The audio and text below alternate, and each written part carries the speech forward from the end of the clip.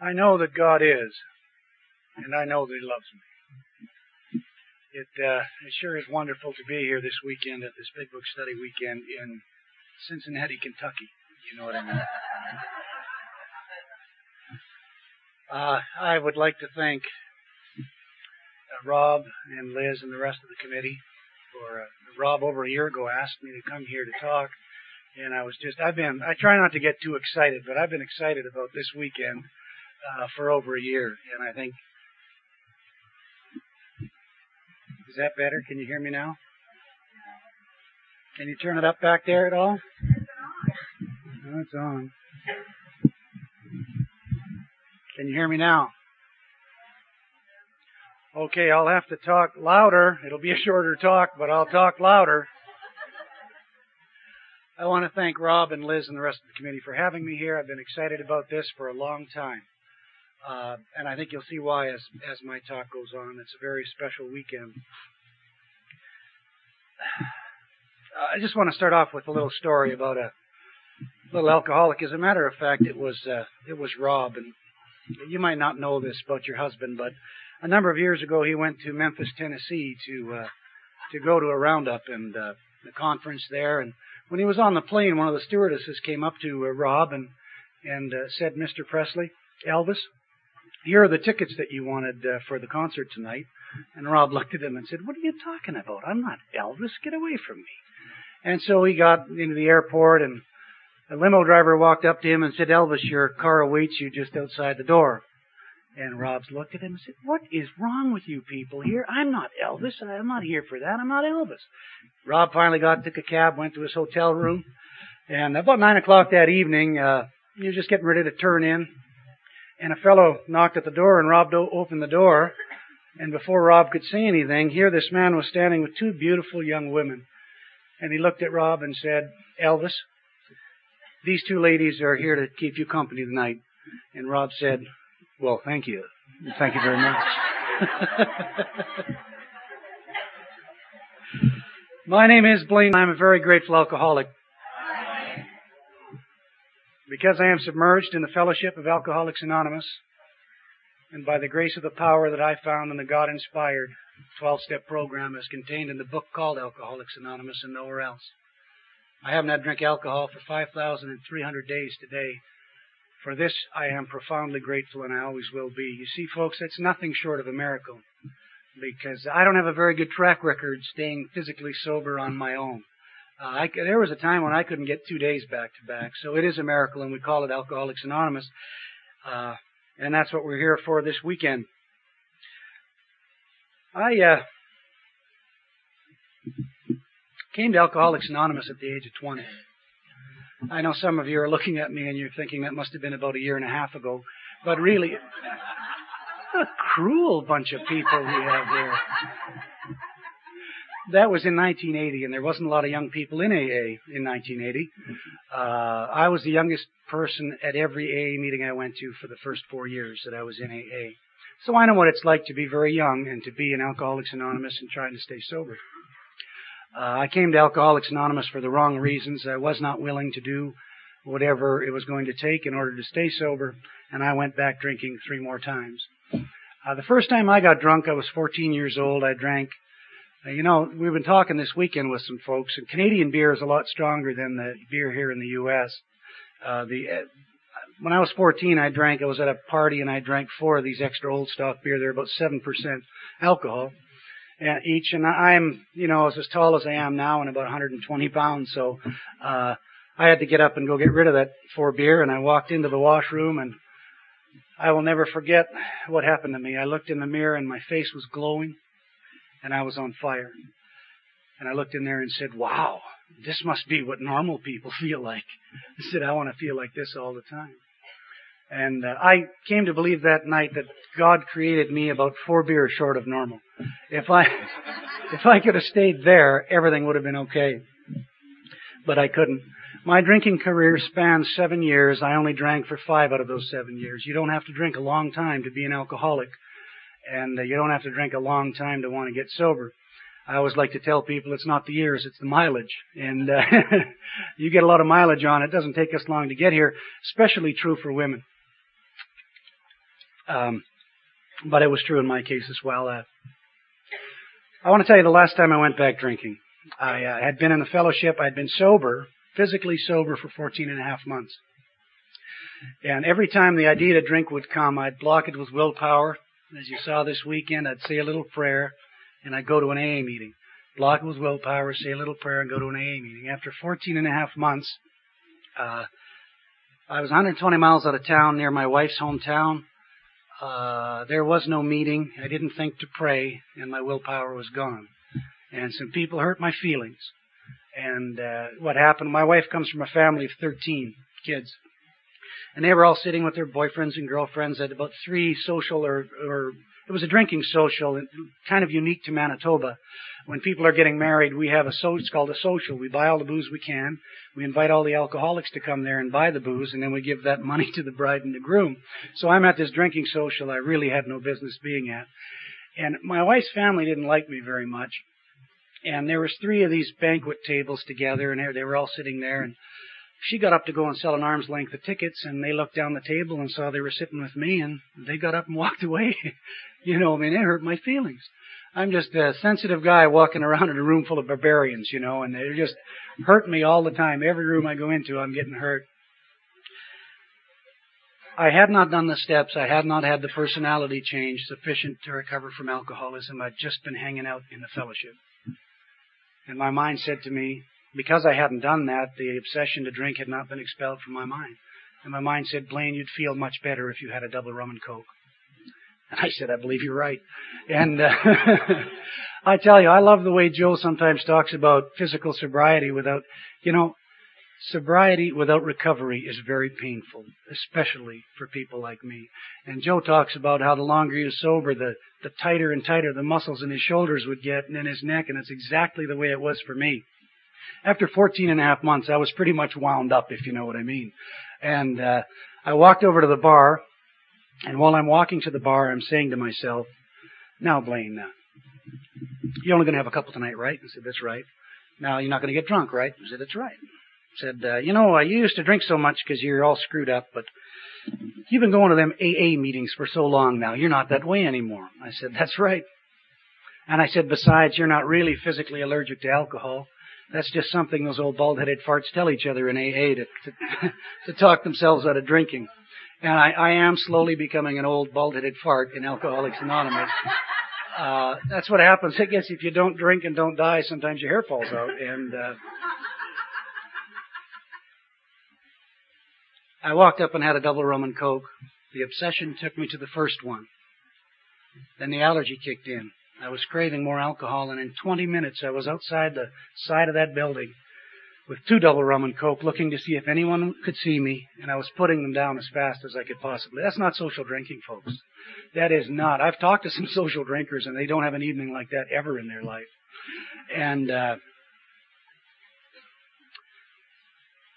6 months to the day later, I lay on my bathroom floor dying of alcoholism. I didn't say I have a double rum and coke, Blaine, so you're young. In 6 months, your young bride of 3 months could take you to the hospital, and they'll shoot you full of stuff, and you'll come home and hallucinate for 4 or 5 hours in her arms. I didn't say that, but that's the truth. I said I was just going to have a couple. Just wanted to take the edge off. My problem was I had not done the steps of Alcoholics Anonymous. My last 3 months of drinking were not fun. I never want to repeat them. I never want to forget them. On November 28th, 1982, that was my D-Day. That was my Waterloo. That was Grey Cup Day in Canada, and that's the big football day in Canada. And I was at this Grey Cup party, as I always was, and it's funny, I sobered up, and I never missed a Grey Cup party all the years I drank. I sobered up and realized I don't even like football. I don't mean to alienate all the men in the room, but I wasn't there for the football. I was there for the drinking.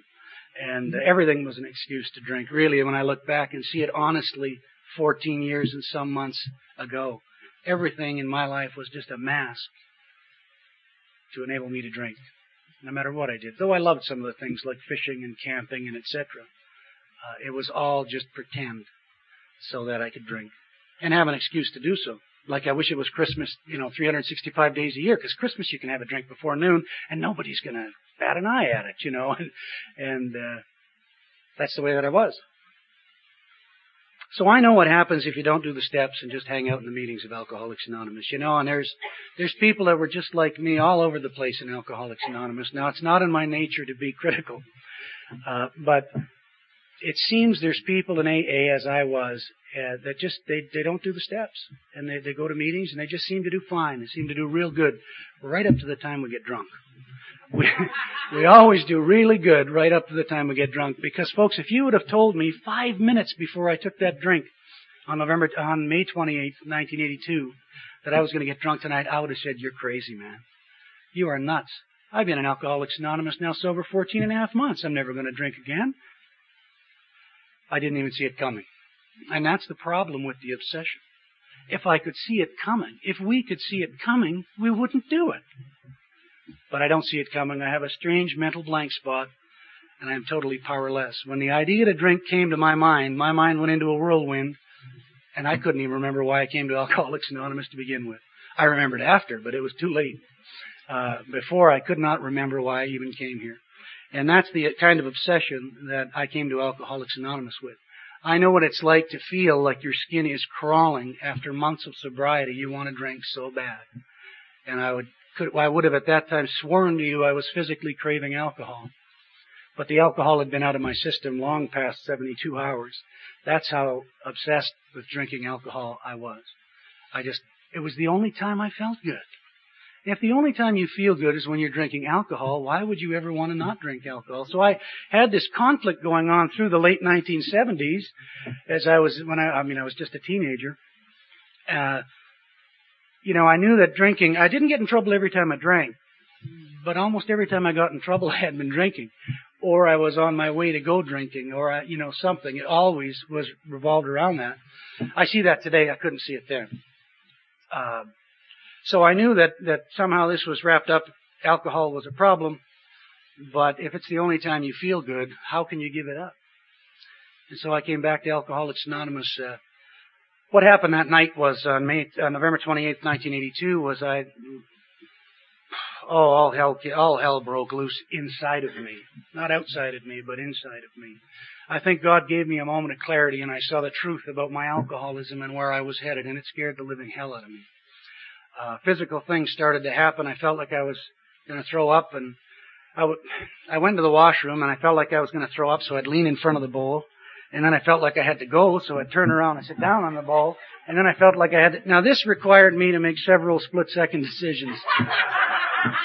I mean, you make the wrong one, you mess up. Finally, I just gave up and laid down on the floor in my bathroom, and I was going to the washroom and I was vomiting, and I wasn't really a puker when I was drinking. I only puked from drinking about 5 times in all the years I drank. I remember the first time it happened, as was talked about last night. I didn't say to myself, "Jesus, I'm never going to drink that stuff again if it makes you puke." I said, "There's got to be a way of doing this without puking. If I can just find it, I'll be all right." But there I am, laying on my bathroom floor, and I was going to the washroom, vomiting. I couldn't breathe, and it was all happening at the same time. And my young bride of 3 months walked in to the washroom, opened the door, took one look at me laying on the floor, and she said, "What a catch." No, she didn't, believe me. She said, "Yeah, I want to bear his children. Yeah, we're going to have a great family." That night on my bathroom floor, I suddenly got very interested in God. Now, I said my first sincere prayer that night. Now, I'd only really gotten into prayer seriously, wholeheartedly, in the backseat of police cars. That was about the only time that I really wanted to get close to God. And you know how the prayer went. "God, if you get me out of this one, I'll never, you too, never do it again. I promise. I won't." And there was always a bargain. "God, if you do this for me, I'll do that for you. And if you do, like I'm going to help the old guy out now, isn't he lucky?" Really in a position to do that. But that night there were no bargains, there were no deals. I was experiencing what I believe to have been the first sensations of dying. I know a little bit about that. I've never had a near-death experience. I've never had an out-of-body experience. I have had out-of-mind experiences in sobriety, not out-of-body. But I know a little bit about those sensations because when I had been sober in Alcoholics Anonymous for 2 years, I hung myself in my basement. So I know what it's like to be in AA and to want to die. Unsuccessful hanging, obviously. I'm standing here. What happened was, I'm talking about suicide, Rob, and they're laughing. You didn't tell me they'd be like this. What I did was I took a belt and I put it around my neck and I jumped off, put it around a beam in the basement and jumped off the stairs. And it was one of those damn elastic belts and I just kind of bounced around like this for a little while.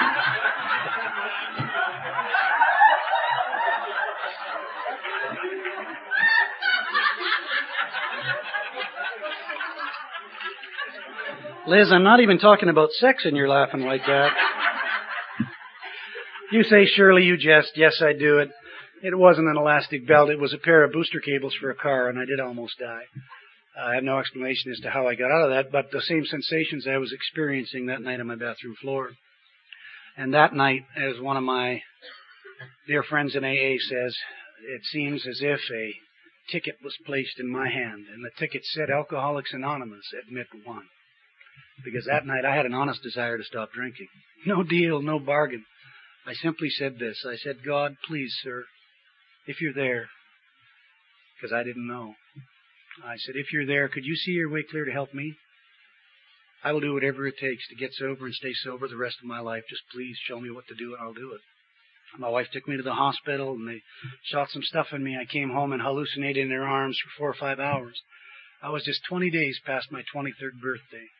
And I was finished. I woke up that next morning in a headspace I had never been in before. I'd been close, but never there.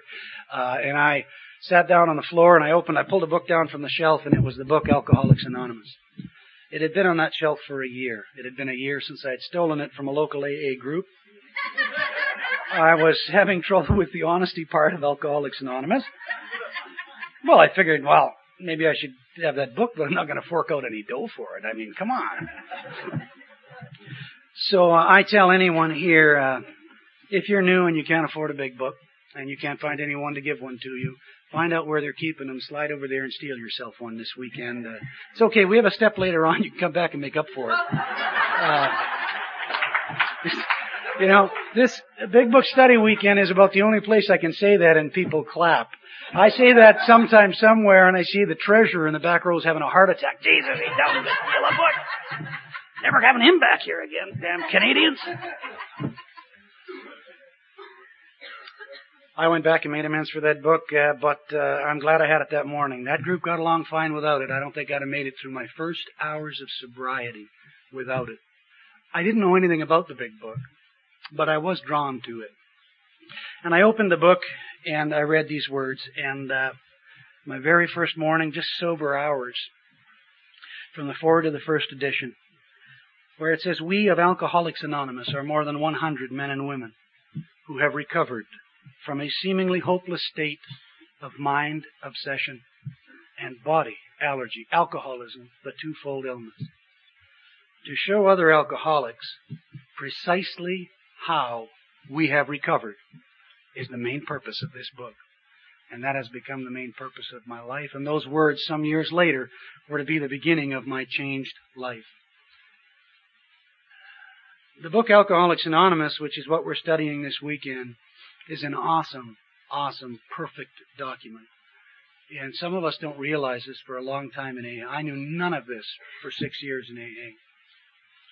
It took 2 years to get rid of the first 5,000 copies of the big book. Today we sell 5,000 copies every 36 hours. Today we sell 1,200,000 copies of that book each and every year, and it has leveled off at that. The book we're studying this weekend has now become the second best-selling hardcover book ever printed in human history. Now, did you hear that? The big book Alcoholics Anonymous is the second best-selling hardcover book ever printed in the history of mankind. Second only to a book or a collection of books known as the Bible. And I don't know if you know this, but the Bible's been off the press a lot longer since 1939. What is in this book to have that kind of a sales record? And what's odd about this is it's aimed at a very small sector of the population, alcoholics. You can't buy it at a bookstore. You must go to an Alcoholics Anonymous group, a weekend like this, a central office, some kind of AA entity, in order to buy it. And yet it has outsold all others but the Bible. This book is the granddaddy of every other anonymous fellowship and every other 12-step program. It doesn't go back, folks, any further than this. And so often, goofballs like me in AA think that Alcoholics Anonymous is just the beginning. It's a springboard into all these other outfits, and I did that. When really it's not. A lot of those other outfits, I'm pretty convinced that one of the reasons God has a lot of those other outfits there is for alcoholics who don't know they're alcoholics yet, to go there first and get a springboard into Alcoholics Anonymous. That's what I think. A guy named Wesley Parrish is dead now, great AA member. I never met him, but he impacted my life through people that he had impacted. He used to start some of his meetings that he'd talk. He'd say, "I'm Wesley, I'm an alcoholic." They'd say, "Hi, Wesley." And he'd say, "This here is the book Alcoholics Anonymous. I hope one day it catches on in our fellowship." And then he'd start to talk. It's amazing that it's so often ignored in our fellowship. When we owe our name to the big book, we owe the size and span of our fellowship to the big book. We owe everything to the book Alcoholics Anonymous. And the big joke in Winnipeg always had been, you want to hide a $1,000 bill from an alcoholic? Put it in his book. Hell, he'll never look there. You don't need to worry. He won't find it. I didn't know any of this for some time. I started going to meetings of Alcoholics Anonymous again immediately. And as I always had done before, I read the steps on the wall. And I thought if you agreed with them, it was the same as doing them. And I mean, I agreed with sometimes 2 or 3 at one meeting. You know, it was just great. However, I did find out that if you work the steps off the wall, you get off the wall results. And that's what happened to me. I started going to meetings right away, and I knew that there was only one way for me to work this program, and that was precisely the way it's laid out in this big book. But I don't know why it happened or where it came from, but things that I heard and things that I ended up saying in meetings, most of the meetings I went to were these, as was mentioned this weekend, these group depression meetings, where you need a meeting to get over the meeting. By the time you leave there, you're just feeling awful. And I do think they should hand out revolvers on the way out of those meetings. You know, have a nice day. Here you go. Not all discussion meetings are like that. I'm not meaning to imply that. But a lot of the ones that I went to were like that.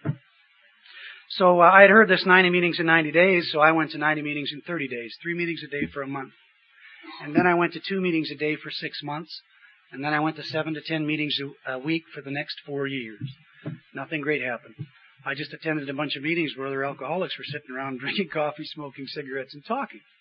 What I didn't know then, but I know now, I can sit in a chicken coop every night for 20 years. It won't make me a chicken. I might smell like one, but it won't make me a chicken. I can sit in an AA club room forever, from now, this night on, and that will not make me a recovered alcoholic. If I want to recover from alcoholism, there are certain things I was going to have to do. And for me, it's have to do, because I'm a very serious alcoholic. If I were to ever go back drinking, it would kill me in a very short period of time.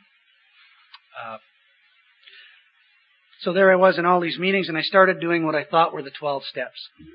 And I just, every time I hear, Joe and Charlie talk about these different guides and stuff, it just kills me, because the first time I did the steps from the big book, I thought I was doing the steps. It ended up, I did what I thought were the steps 3 times. But they weren't the steps of Alcoholics Anonymous, because I didn't get the results that it promises.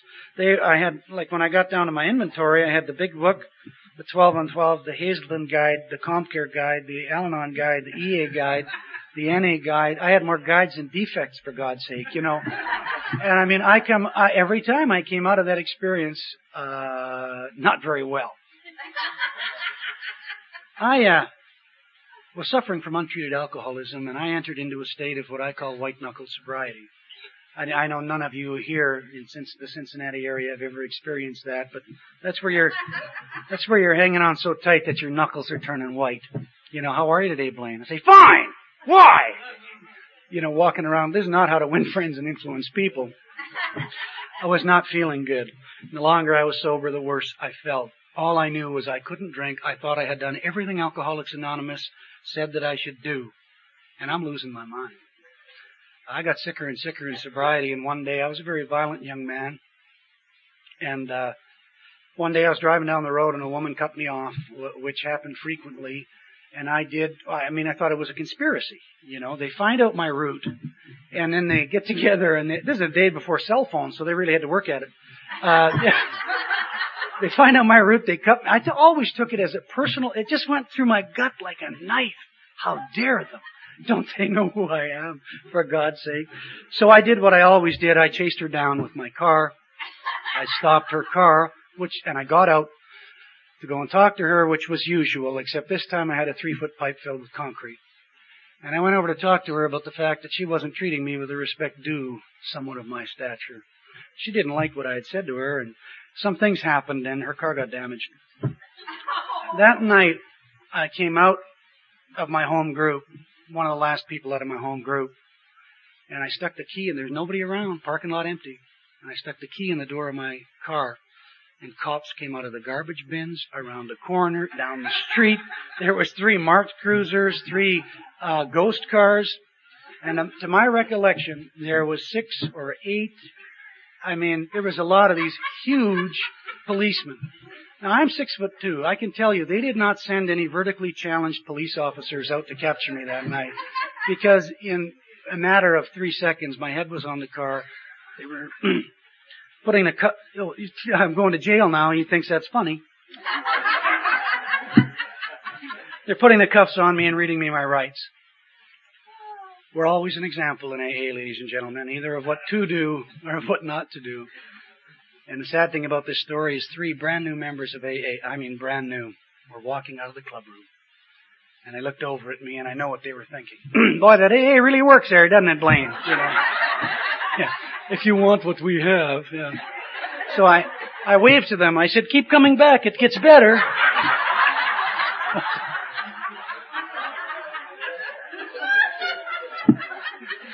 I didn't. I wanted to die. They threw me in jail. They did not treat me well there, and I have not had a desire to go back since. 2 weeks after that, I was incarcerated in the mental hospital. I lost my mind for a month in sobriety. When I checked out, it was summer. When I came to, the leaves were on the ground. Yeah, I know a little bit about what happens to people like me who, for whatever reason, don't do the steps of Alcoholics Anonymous. I don't know about you, but people like me, this is what happens to us. And I didn't know my name. I didn't know what day it was. The only thing, I'd lost my mind. It was gone. That was for sure. I was like a blackout for a month. Not from drinking, though. The only thing I hadn't lost was my sense of humor, apparently, because when I was being admitted into the hospital, apparently the nurse, taking all the pertinent information, like your mother's maiden name and all that, and she looked at me and she said, Mr. Dell, have you ever had problem with constipation? And I looked at her and I said, yes, I have.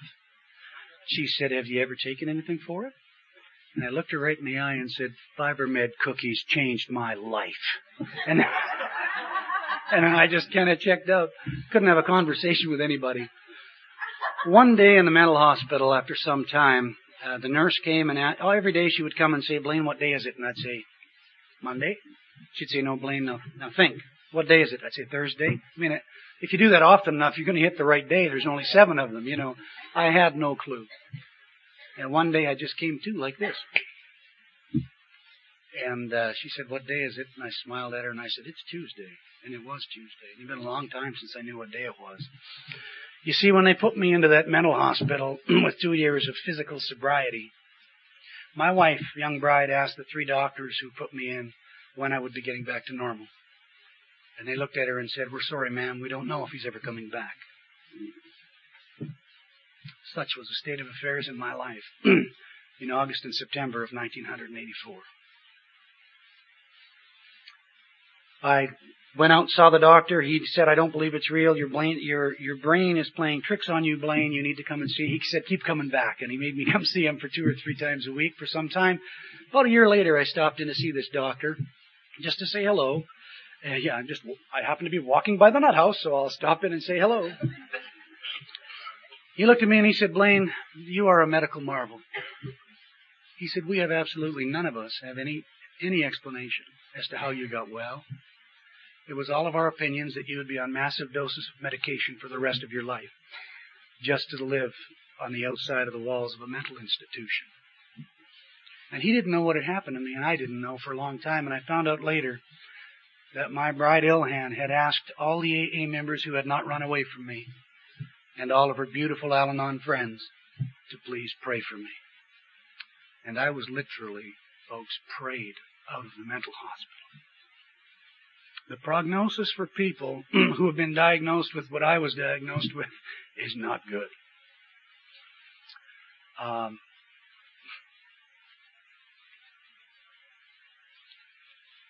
I entered into more therapy. I've been to psychiatrists and psychologists and social workers. I've been to I have nothing against treatment. I've been there 4 times myself. Treatment is sometimes helpful. It's just not a prerequisite for recovery. The 12 steps from this book are a prerequisite for my recovery.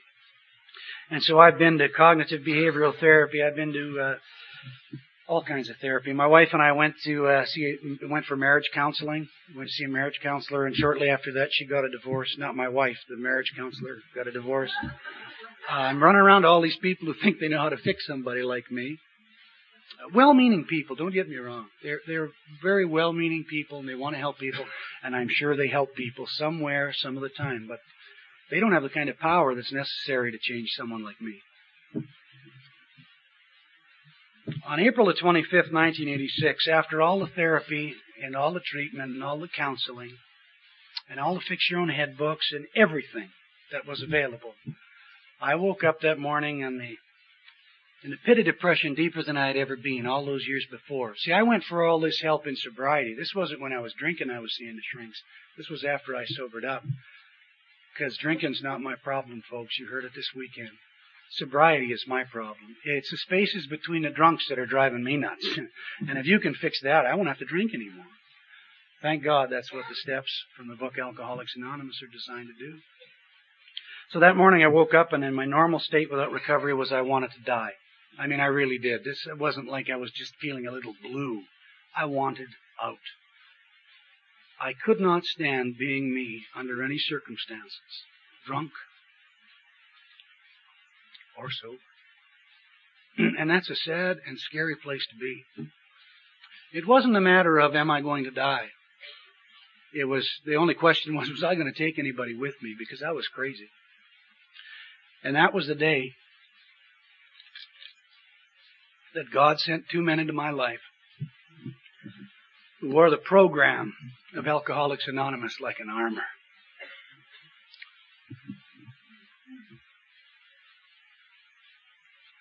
And their names are Joe and Charlie.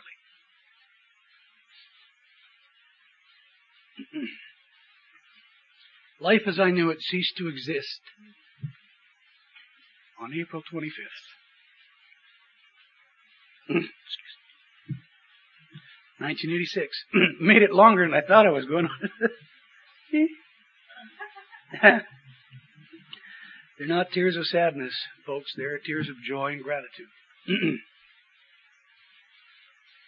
Life has never been the same, and as far as I can tell, it's never going to be the same. My life was turned just completely upside down and around that day. I want to tell you a little bit about how I got to Menachie, because, sometimes God does work in very mysterious ways. Joe and Charlie came to do a Big Book study in Menachie, Ontario. Manitoba, the first Manitoba Big Book studies held in the next province. We're drunks. We always do things backwards. Our Tuesday night meetings on Wednesday night, and we screw everything up. So that's about a 3-hour drive from the Winnipeg airport. Now, I had campaigned against this Menachie Big Book study. Menachie is a very, very fancy resort, a real fancy place. And I campaigned against it for over a year.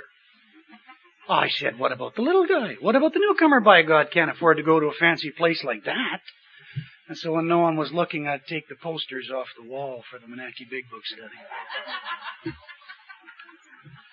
I need to tell you about the Mel Tillis connection, because I wasn't going to Moonachie. I mean, there's just no way. I was dead against it.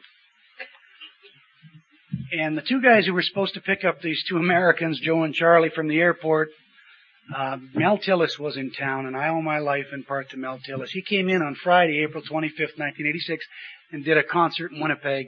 And the two guys that were supposed to pick them up were big Mel Tillis fans, and God bless them. Because suddenly they went to see Mel Tillis, and the Sunday before the weekend, there was nobody to pick up Joe and Charlie. And this fellow John had an almost new car, so he got asked to pick them up. And so I just jumped in and said, okay, I'm going to go too. And I went home and broke the news to my dear bride. Now you got to picture this, okay? I'm not well. I'm unemployed. I'm unemployable. We're broke. Now, I'm not broke to different people means different things. Broke to some people means, well, I had to dip into my retirement savings a little bit that way. No, I'm talking about broke, okay? I'm talking about two kids in diapers and, not having a washing machine and having to wash the diapers by hand. And I'm talking broke. I come home and announce, honey, I'm going to the Moonachie Lodge next weekend to a Big Book Study.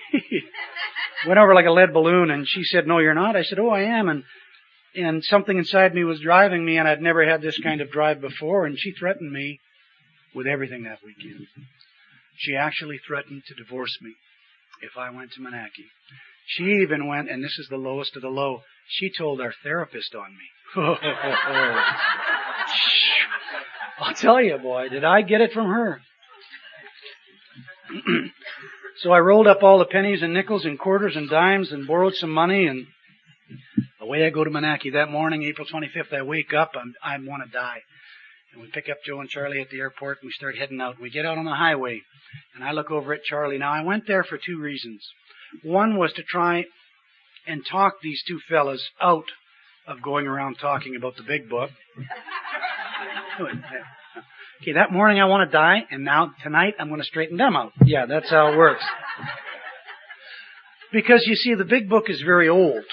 It was written in 1939, and I had that idea we talked about today on about material progress being so slow. I thought we were so much more intelligent than people in the past. Therefore, an old book from 1939 couldn't possibly be relevant to an alcoholic today. I'd done it. It didn't work. I'm still crazy as hell. So obviously, it doesn't work. And the big book discriminates against women and young people, of which I was one. Let you figure out which. So we get in the car and we get out on the highway, and I look over at Charlie, and really my opening statement to Charlie is this. Never met the man before. I said, so Charlie, what do you think of medical science proving the big book wrong? Yeah, must have been the wrong thing to say. I mean, that was my biggest bullet, and I let it fly. And he saw me coming, just like I can see him coming today. And he said to me, laid back, he just leaned back in the bed. He said, oh, it has it? I said, well, certainly. I'm excited now because I know stuff he doesn't know. I said, well, certainly. I said, even our own literature, the booklet Living Sober, tells us that alcoholism's not an allergy, which it does on page 69 of that book. I don't know about you, but I put that book away because because of some information in that book and my own ideas, and it was not a physical allergy. I had formed I'd been thinking.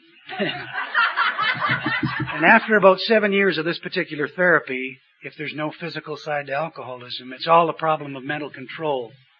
I should be able to drink safely. I'm in no hurry, but after about 7 more years, I'm going to go at it. I'll be the guinea pig, and I'll try it. Dangerous. You see, there was the obsession starting on me, setting me up for a drink 7 years from that day. It's very insidious, very sneaky, and very powerful. Anyway, he said, oh, it does it?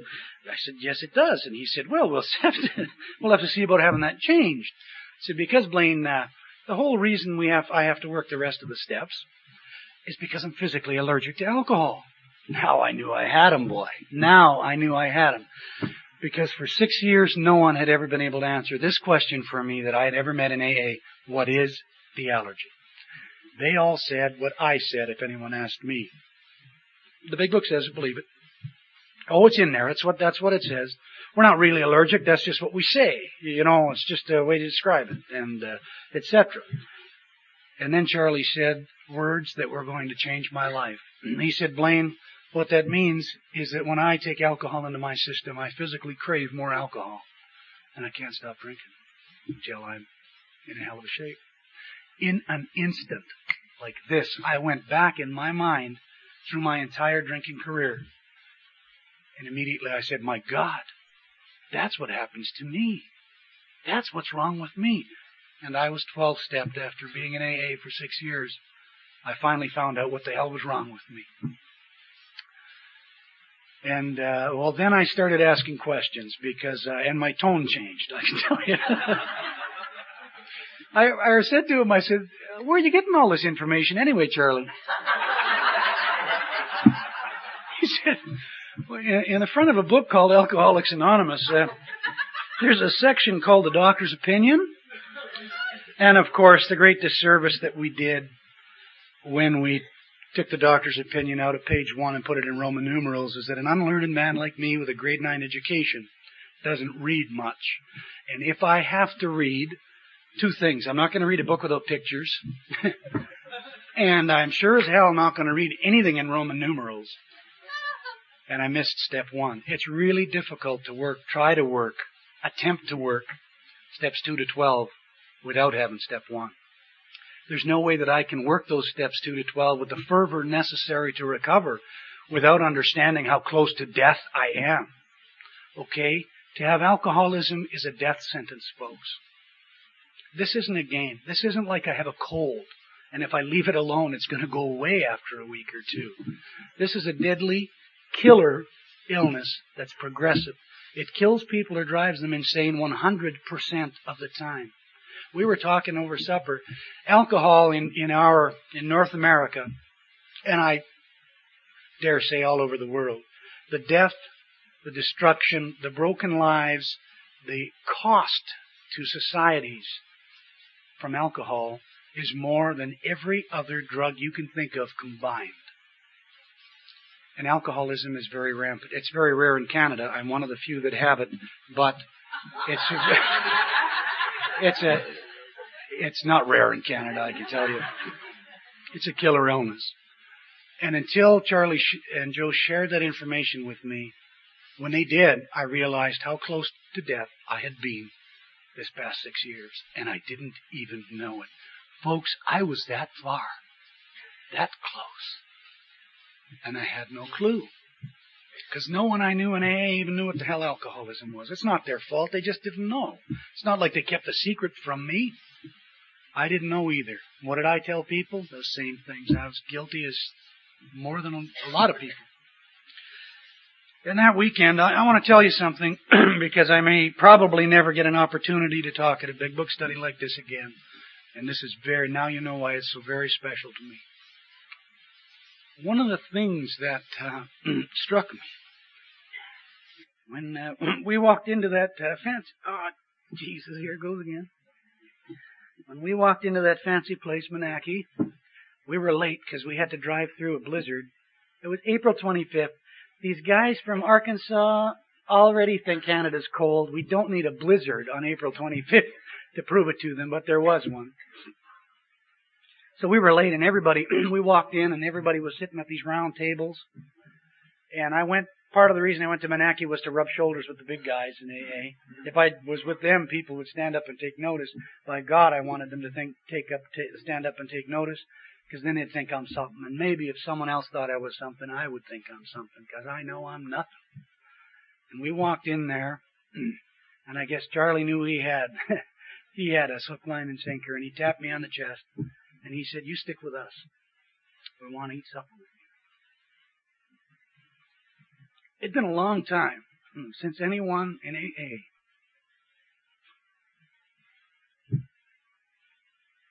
wanted to do anything with me.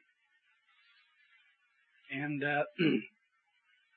two people had to give up their spot at this table, and they were sitting like up here to do the study, and the table they were sitting at for supper was a round table right in front.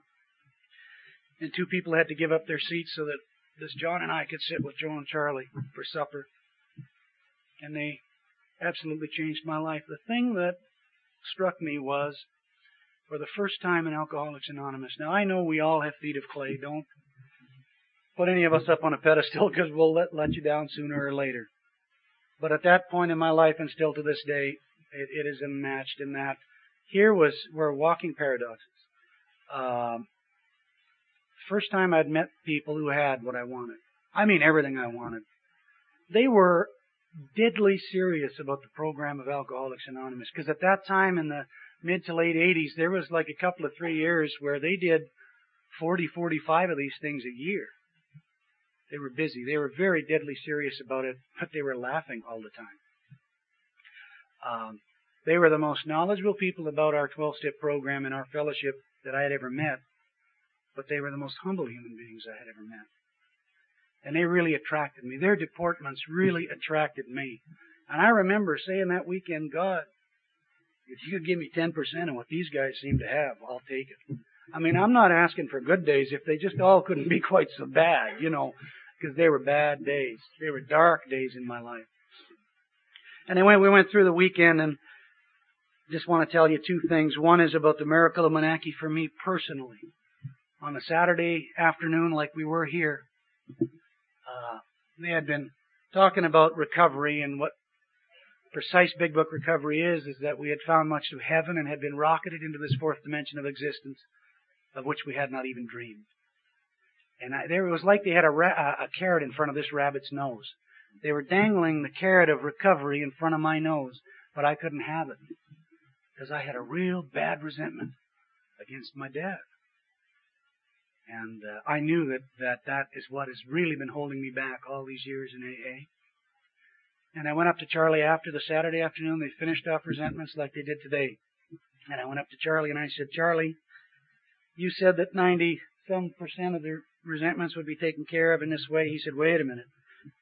I said, my resentments. I don't know about your resentments. See how we hear in Alcoholics Anonymous, how we listen? I say, this is what I have to do. And some drunk thinks, he was trying to tell me that's not what I was trying to, that's not, you say hickory dickory dock, and the person hears hick dick dock, and they come up and say, well, I disagree. And, anyway, I said, no, Charlie, I'm not, I wasn't trying to argue with him. I was deadly serious. I said, it's exactly the same with me, but I have a resentment against my dad, and it's killing me.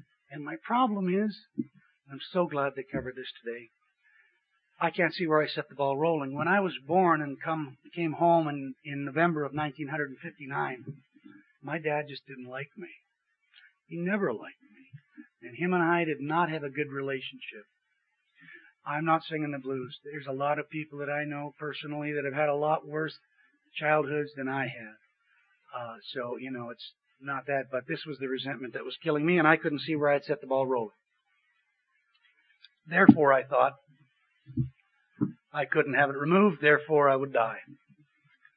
And I said, what do you think I should do, Charlie? He said, Blaine, there's two things that you need to know, and I'll never forget. It's as if it happened last night to me.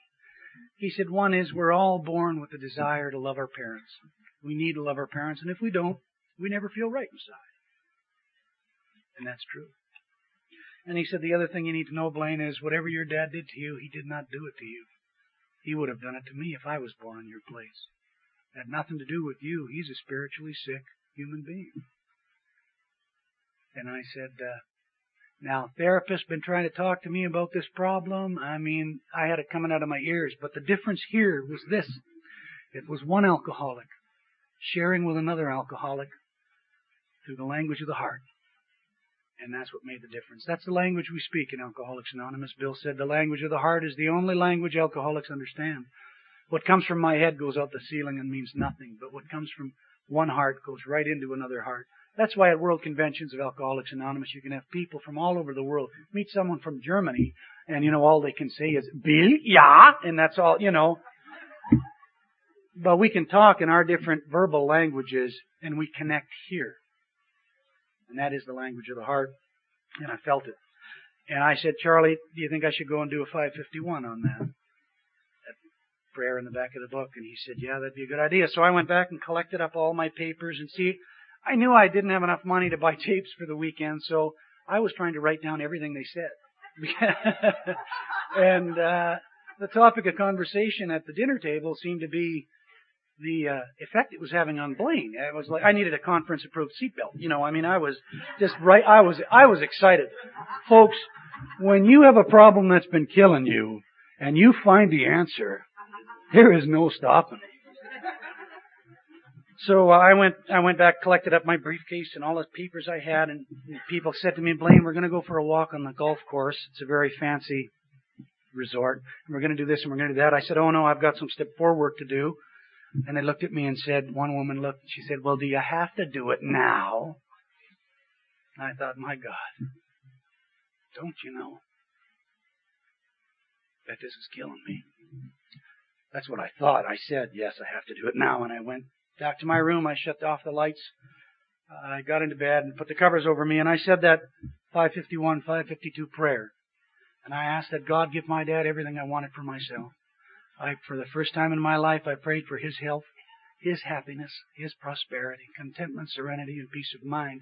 And I did that for 2 hours solid. Something happened to me. I physically felt something turn over inside of me, and something left me. And it was the resentment against my dad. It's never come back.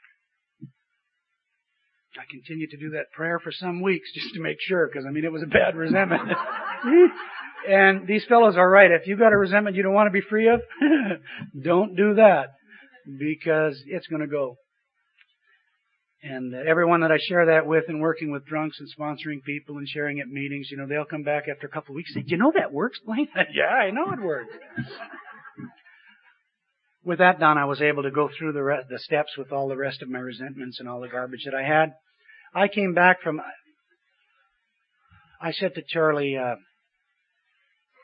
asking him all these questions, and he said to me Saturday, about middle of the afternoon, he said, Blaine, we can't teach you everything we know about the big book in one weekend. I guess, you know, I wouldn't let him alone. And he said, but I'll tell you what, if you will go home and you will read this book and study this book and do what it says, eventually you will know everything that we know. I know that hasn't happened yet because I'm doing an awful lot of writing this weekend while Joe and Charlie are up here talking. But a little bit more than I knew then. So it's important to study the book. It's important to read the book. It's important to talk about this book. But folks, the most important thing is to do it, is to apply it. If we don't apply it, we don't have a good recovery happening. And any little storm of life that comes along could destroy us. And we need to apply it. Once it is applied and we have an entire personality change, we want to talk about it to anyone who will listen for any period of time, because it's some fantastic stuff, I can tell you. I came back from Menachie with the 2 most important books in AA, in my view. That's the big book and a dictionary, because there was a lot of words I didn't know.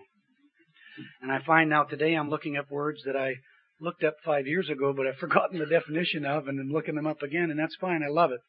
I love to study the book. I love to find out what it says so that I can apply it to my life. We started the study. I did the steps precisely the way they're laid out in the book. Nothing more, nothing less, nothing else. Just what it said to do to the best of my ability. I came out of that experience an entirely different person. And no one was more surprised than me, folks. Now, my wife, Ilhan, she was in Al-Anon. I spent 2 years trying to get her into Al-Anon, and 4 years trying to get her out of Al-Anon. I don't know if you've ever experienced that, but that Al-Anon can really screw up the alcoholic, I tell you. Because she was learning stuff that was making me have to deal with my own stuff. She wasn't trying to fix me anymore. And anyway, the long and the short of it was 6 months later, we went to Brainerd, Minnesota, the big book study, and for the next few years, if Joe and Charlie were anywhere within 500 or 800 miles from Winnipeg, we would load up cars with newcomers, and we would go. Whether the newcomers wanted to get sober or not, whether they wanted to go to big book study weekend or not, we took them. And we enjoyed every minute of it. And we went to this Brainerd one, and I was just wondering if geez, I wonder if Joe and Charlie would even remember me, would remember us. And Joe did, and then I walked up. Charlie was sitting there. I walked up to Charlie, and I said, "Hi, Charlie, it's Blaine from Winnipeg. You probably don't remember me, but we started a group, and we've got 9 people here with us." And he jumped up, and Charlie is usually a pretty reserved guy, you know. He jumped up, and he said, now I'm going to try and get the Arkansas accent. Watch. He jumped up and said, I knew it. He said, "I told Joe when we left Winnipeg," I don't know if I've got it or not, but "I told Joe when we left Winnipeg, I don't know if we got to anyone in this town, but we sure lit a fire under their ass."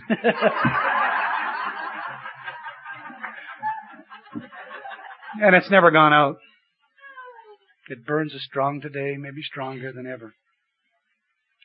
So my wife went to that big book study weekend 6 months after I did as an Al-Anon member and came out a member of Alcoholics Anonymous.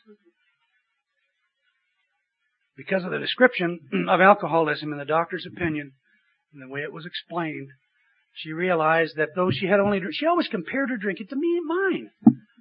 And she looked at me, and I was further progressed than her, which is the problem. If we compare ourselves with someone who's further progressed, what do we say? Not that bad. Can't be alcoholic. Never happened to me. Can't be alcoholic. But she realized that though she only drank 3 times in the last year, every time she drank, she wanted to drink more. And she had the physical allergy, and she had the obsession because she would look just like any alcoholic, just like me, would look very much forward to the next episode or the next time that we could drink. And she's been a member of Alcoholics Anonymous now for since 10.5 years. And she is a power in Alcoholics Anonymous. She's helped a lot of women, and she's a fine lady and gives a hell of a talk. I hope someday that you folks can meet her. Some of you have met her. She was in French Lick when we met you, Rob. Just a great gal. I live a life today that's beyond my wildest expectation. Something better than the best I had ever known. And it wasn't always that way, as I've shared. We started studying the book 1 paragraph at a time. And a group grew out of that. And another group grew out of that. And I've been accused of being aggressive with these things. I wish you wouldn't take it that way, but what I've done is I've brought some packets along. There's about 50 of them. And it's just a guide on how we study the big book 1 paragraph at a time. And it's worked well for us. I mean, nothing's written in stone. Groups have taken. There's now over 30 groups like this using the same basic format across North America. And it's not written in stone that you can change and alter what you want. It's just a format because I had no clue. When I got back to Winnipeg, what I used to call a big book study was you would read 17 pages or a chapter, whatever came first, and then you would discuss it. I can't remember what you read 15 minutes ago. God, I might remember the last sentence, maybe the last 2. And so we did that, and I'm a member of I want to tell you, I have a home group. I'm not some guy that goes talking places and does not have a home group. I have a home group. I'm not a floater in AA. When I was a floater in AA, and God was my sponsor, I wasn't doing very well. I have a home group, and I'm committed to that home group. And we meet once a week on Tuesday nights, and unless there's a funeral and it's mine, I'm there. Or about twice a year I have to miss a meeting because I'm out of town at an AA weekend somewhere and it's been somehow extended, or I might be sick with a cold or a flu. But I'm there. I go to more meetings than that. We go to other big book studies, and when we're asked to talk in the city, we're very active. But that's my home group. Come hell or high water, I'm there, and I just love my group, and it's maybe not the best group in the world, but it's my group.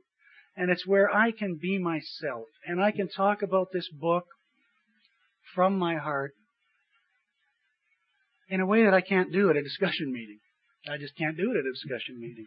And we've had a lot of problems, been called names over the years, and because we talk about the big book and love the big book so much, and that just happens. If you stick your head above the crowd in AA this far, folks, someone is going to take a shot at you. So if you want everyone to like you, forget about the big book. Because some aren't going to. You can't please everybody. All I know is what it has done to me and what it has done for me.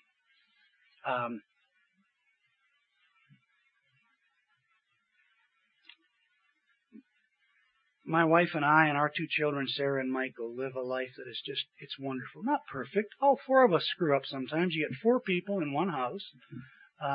Someone's going to get spiritually sick from time to time. Hopefully not all four do at the same time. But, we are. But we're committed. We've studied the big book together as a family. Sarah is a member of Alateen.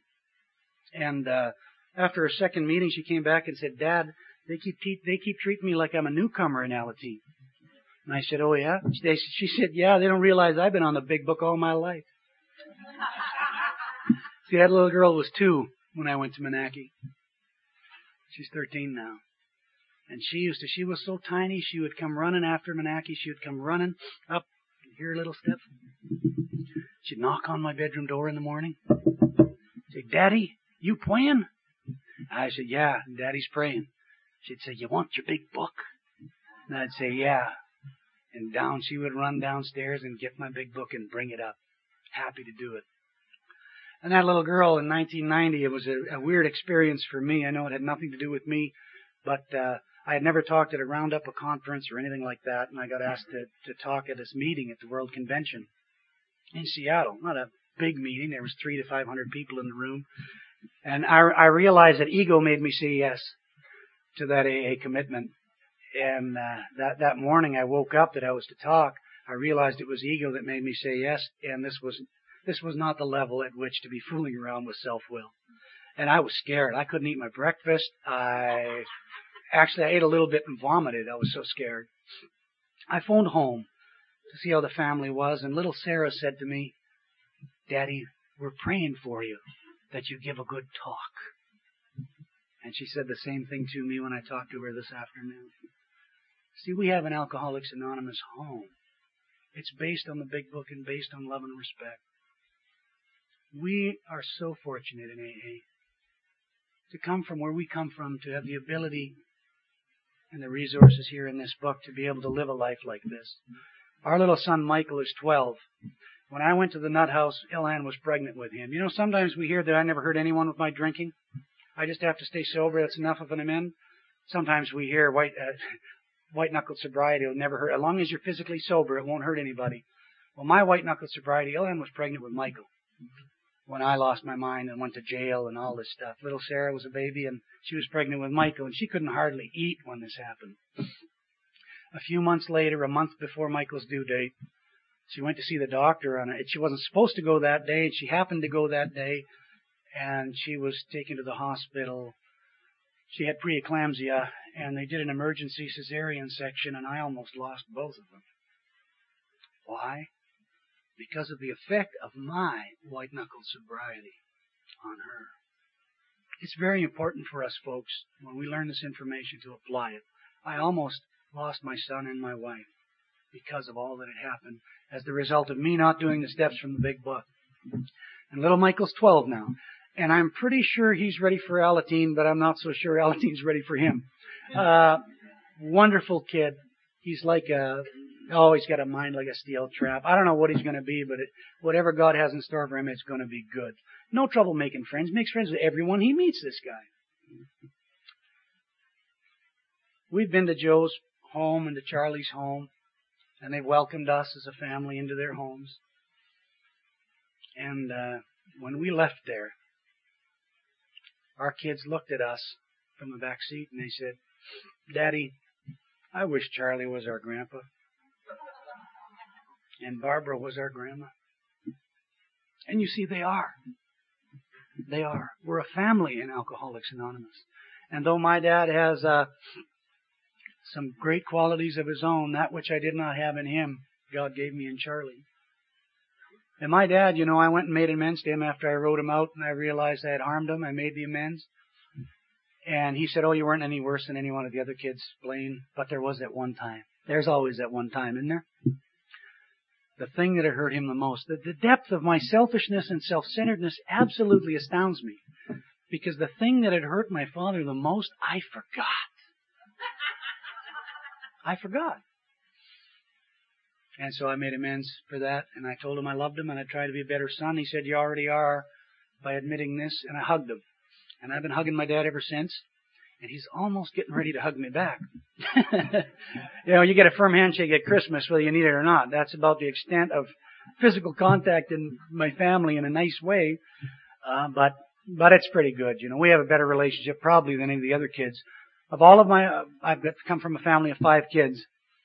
If you would have taken a vote 15 years ago, I would have been elected the most likely to commit suicide, the most likely to cause pain and suffering for your parents until the day they die.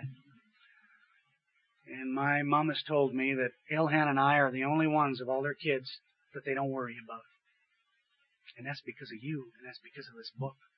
They don't worry about us. And the other day I was over there and I gave my dad a hug, and sometimes when I tell him to get up, instead of shaking his hand, he says, "Oh no, it's time for one of them AA hugs again." And I hug him. But if it wasn't for this book, my dad doesn't have very many people that will hug him. And if it wasn't for this book, he wouldn't even have that. And so I'm profoundly grateful. I'm getting ready to close here now. It's been a long day. I know you folks are tired, and I'm almost tired of talking, so I'm going to start winding down. The problem is my flight tomorrow night's been canceled out of Cincinnati, so I don't leave till Monday morning. So I could talk for a long time, but I won't do that to you good folks here. From a world standpoint, I am a colossal failure. I'm 37 years old, and I do not have the material things that our societies in the U.S. and Canada say that I ought to have by the time I'm 37. But every once in a while, late at night when it's quiet, and I'm in our little AA basement in our modest home there in Winnipeg, I reflect on the fact that I'm married to a gal named Ilhan. And Ilhan loves me unconditionally. And I love her the same way. And I know people personally in AA who would give everything they have just for that. But you can't buy that. That's a gift from God. And I reflect on the fact that these 2 kids of mine they're top straight A students. Everything they do, they excel in. Children of people like me, folks, are not supposed to turn out like that. So it's certainly not any credit to me. It's in spite of me that they are like that. And they're doing fine. They're enjoying their childhood as it should be. I reflect on the fact that I don't owe 1 cent to anyone anywhere on the planet. And that's because of Alcoholics Anonymous. I don't have a lot of the toys, but everything I have is bought and paid for. And that from a guy, when I was 20 years old, I owed $20,000. That was in 1980. $20,000 was a lot of money. When I was 22, I owed $42,000. I got news for you newcomers. You know what? If you continually spend more money each year than you make, you're going to end up in trouble somewhere down the road. I can only, rob from Peter to pay Paul for so long, and it all catches up, and it did. But that straightened out because of this program in this book. And I reflect on the fact that I have friends more than I deserve. When I came back to AA, all I wanted was one. If you could just give me one friend. Because I'd used everyone up long before. As a friend of mine says, I only had 6 friends when I came back to AA the last time. Dr. Jekyll, Mr. Hyde, and the hideous 4 horsemen. And luckily, that's all you need to carry a casket, so you're set, And so late at night, and I'm in my AA basement when it's quiet, I kind of hear the voice of God. They lock me up for hearing voices. Not that kind, but more an intuition than anything else. More in a feeling. The consciousness of the presence of God envelops me. And He seems to say to me, "You're doing all right, son. Just keep up the good work. Nothing perfect about you yet, Blaine. You've got a lot of work to do on you, and so do I. But just one day at a time, you're doing okay. You're headed in the right direction. Just keep up the good work." And you see, with approval like that, I don't need the acceptance of anyone here or anywhere else. It's nice if I get it, but I don't need it to be whole, to feel all right. You might look at me and say, yeah, you said you had a hard time in sobriety, but really, how sick could you have been? All I can do is tell you what I was diagnosed with in sobriety. I have been diagnosed and misdiagnosed over the years. So it gets me when people tell me the big book is not enough. Now, I'm not talking about, if you have a heart condition, take your heart medicine. Do the steps from the big book, but take your heart medicine. You know, if you're a true schizophrenic, you take your medicine. I'm not talking about that. The steps won't hurt. In fact, it'll probably help a great deal. But we're not doctors in AA. And a lot of people have died because we've given them misinformation. A fellow in Winnipeg, Claude's his name, phoned up a friend of mine one day, and he's talking goofy, and he'd only been out of the mental hospital a short period of time. And he's talking goofy, and a fella said to him, Claude, are you taking your medicine? He said, no. So we haven't been out of the hospital that long. Did the doctor say it's okay? And this fellow has a brain chemical disorder imbalance. He's a true schizophrenic. He said, you people in AA told me I wasn't sober if I was taking my medicine. And George said, wait a minute, Claude. You did not talk to me about that. But it was too late. You see, Claude was too far gone. And Claude took a butcher knife about yay long, and he put it in here. And he pulled it up to there. He survived and is still a sober member of Alcoholics Anonymous. But we almost lost that one. Because some goofball thought he was a doctor. And if you are a doctor, don't practice medicine in AA. Do it at your office. So I want to be very clear on that, what I'm talking about. But sometimes people say that the big book is not enough. You see, a lot of us, when we come to AA, we suffer from reactive depression. And what reactive depression is because of the way I'm living my life, I'm feeling guilt and shame and remorse, and it's making me depressed. It's the blues. I don't feel so hot. That's reactive depression. But the problem is when we come to AA with reactive depression, a lot of people think that they have another disorder. So let's not do the steps. Let's go get some Valium or something like that. What I say to people that I work with is I say, okay, look, you might have a brain chemical imbalance. I don't know. But if it's at all possible, unless you're at grave physical risk here, let's you and me get down to doing the steps from this book. And once you get down and living in steps 10, 11, and 12 for a little while, then let's take a look at it again and see if it's still a problem. Almost invariably. They get down in 10, 11, and 12, and I say, well, how's it going? Oh, great, I'm sleeping fine, I'm not depressed, I got a zest for life. All I want to do is talk about this book to anyone who will listen. I say, okay, you don't have one of those other No, I don't. Christ, that was a ball of crap, But the thing is, we got to do the steps first in order to find out. How can we go to a doctor all messed up, day 3 of sobriety, and ask him to diagnose whatever the hell it is we think we have that's a grave disorder? Can't. Got to clear up those things that have been killing me out of my effort to live on self-will and on the show myself. So sometimes, though, people say that the big book is not enough. I was at a meeting where a guy said, if you study the big book, you will die. I have a problem with that. A big problem. Because I've been diagnosed over the years in sobriety and misdiagnosed as being and having several things. I've been diagnosed as a neurotic, psychotic, bipolar, manic depressive, schizophrenic, epileptic, alcoholic, drug addict, with a great deal of rage and frustration, and a chronic, depressive, antisocial personality disorder. Now, I'm much better now.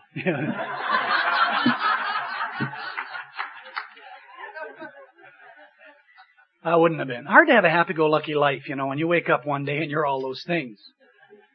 What has been added to my life from that day to this that has affected the kind of change that has taken me, this goofy alcoholic from Canada, from being restless, irritable, and discontented in the extreme, violent, ugly, full of hate. What has taken me from that to being happy, contented, peaceful, and serene sober? One thing and one thing only, folks. It's the steps from this book, Alcoholics Anonymous, and nothing else. And steps from nowhere else.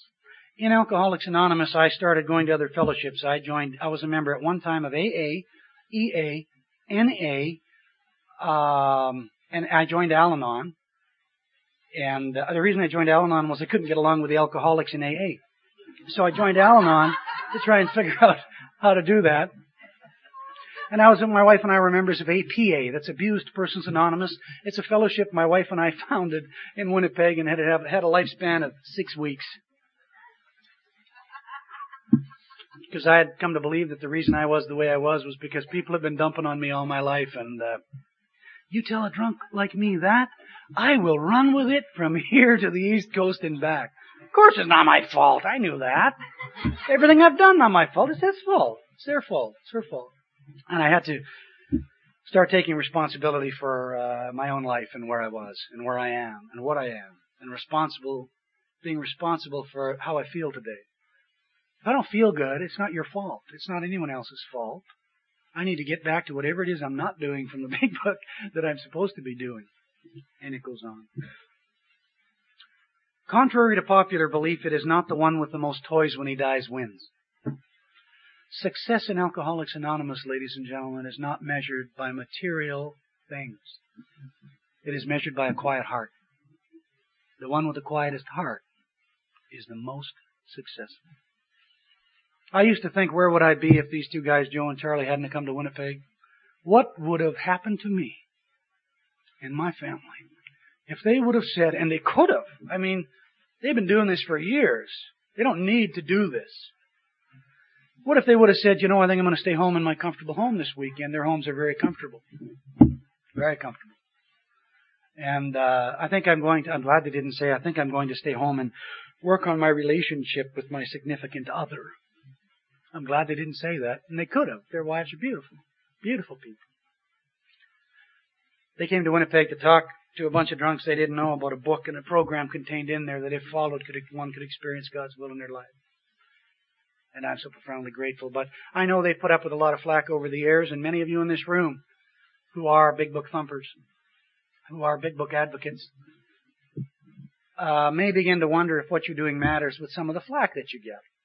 I mean, we were told we couldn't study the big book like this, that it had never been done. It's not AA. You're breaking tradition. It'll never work, and et cetera, et cetera. All those people that tried to shut us down when we started this some 11 years and 20-some days ago, all of those people that tried to shut us down are no longer members of Alcoholics Anonymous. Okay? I am a sober member of Alcoholics Anonymous and happier than I have ever been. Every year it gets better and better and better. And if it hadn't happened to me, I never would have believed it, folks, because every year of my sobriety before that, it got worse and worse and worse. They say when a student is ready, the teacher appears. I would have thought I was ready much earlier. But, you know, maybe not. If I had one more answer left, if I had one more idea about what would fix me, maybe I wouldn't have gone for the big book the way that I did. I was toast and I knew it. The big book was the last door, the last house, the end of the last block. I got home and I actually told Elhan, if this doesn't work, I'm getting drunk and staying drunk until I'm dead, because I can't go on like this. So you may begin to wonder if what you're doing matters. I want to leave you with this little story. And it's a story about two men that were walking towards each other from opposite ends of the beach. And as they approached each other, the one looked at the other one, and he was stopping every few feet. He'd stop and he'd pick something up and he'd examine it, and he'd throw it into the sea. And he'd stop and he'd pick something up and examine it and throw it into the sea. And the other fella, when they got closer together, the other fella said, "Excuse me, what are you doing?" And the guy said, "Well, these starfish here are stranded by the ebbing tide. If they're still here when the sun comes up, they're going to die. I'm just picking them up and giving them another chance at life." And the other fellow looked down the beach and he said, "Man, there's hundreds of miles of beach here and thousands of starfish. Do you really think what you're doing matters?" And just then he picked up another one. He threw it into the sea and said, "It does to that one." And ladies and gentlemen, if you are involved in big book activity in this fellowship, teaching this book to alcoholics who want to recover in Alcoholics Anonymous, and you ever begin to wonder if what you're doing matters, I want to tell you right here and right now that it does to this one. Because it's that kind of activity that saved my life, changed my life dramatically and forever. I thank you for this great privilege of sharing just a little bit of my story with you. I hope that there's someone here who is at the end of their rope in sobriety.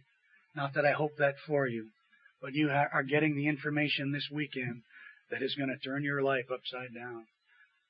I will guarantee that if you will do this,